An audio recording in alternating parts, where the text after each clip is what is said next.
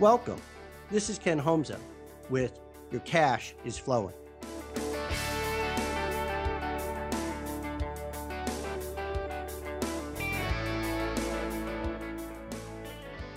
Welcome back.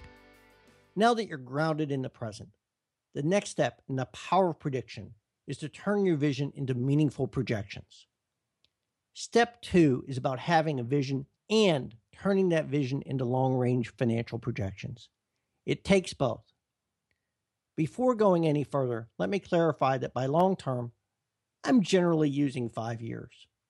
At times, I limit this to 3, and at others may stretch it to 7, but 5 is my rule of thumb.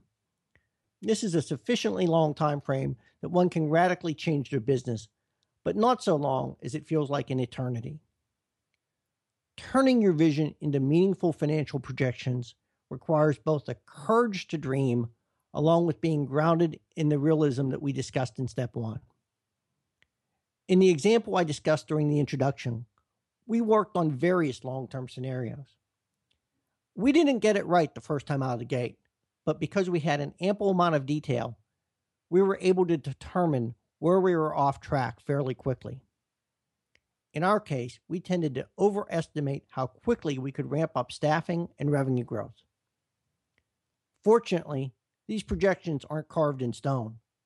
They're in a spreadsheet and built to be flexible.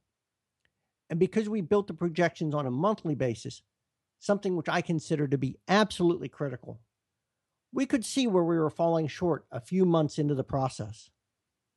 This gave us the opportunity to take a step back and give ourselves the chance to change our assumptions.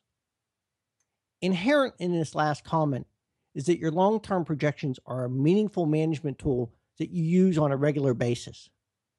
This doesn't mean that you stress out about them every day.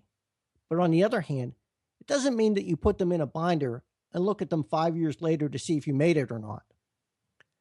Your projections also need to be bold enough to hold your interest over the long term. That means something different for everyone. For some, it may mean the power to dramatically change their lifestyle, either with increased economic reward or the ability to have free time and resources to do something philanthropic. For others, it might be the ability to pass along a business to the next generation. Whatever it means for you, it has to have the power to hold your interest and passion over the long term. Clearly, I can't give you a specific how-to and walk you through the details of developing long-term projections in a short podcast. But please reach out to me by email, ken@homza.com, if you'd like to discuss further. Join me next time as we talk about commitment.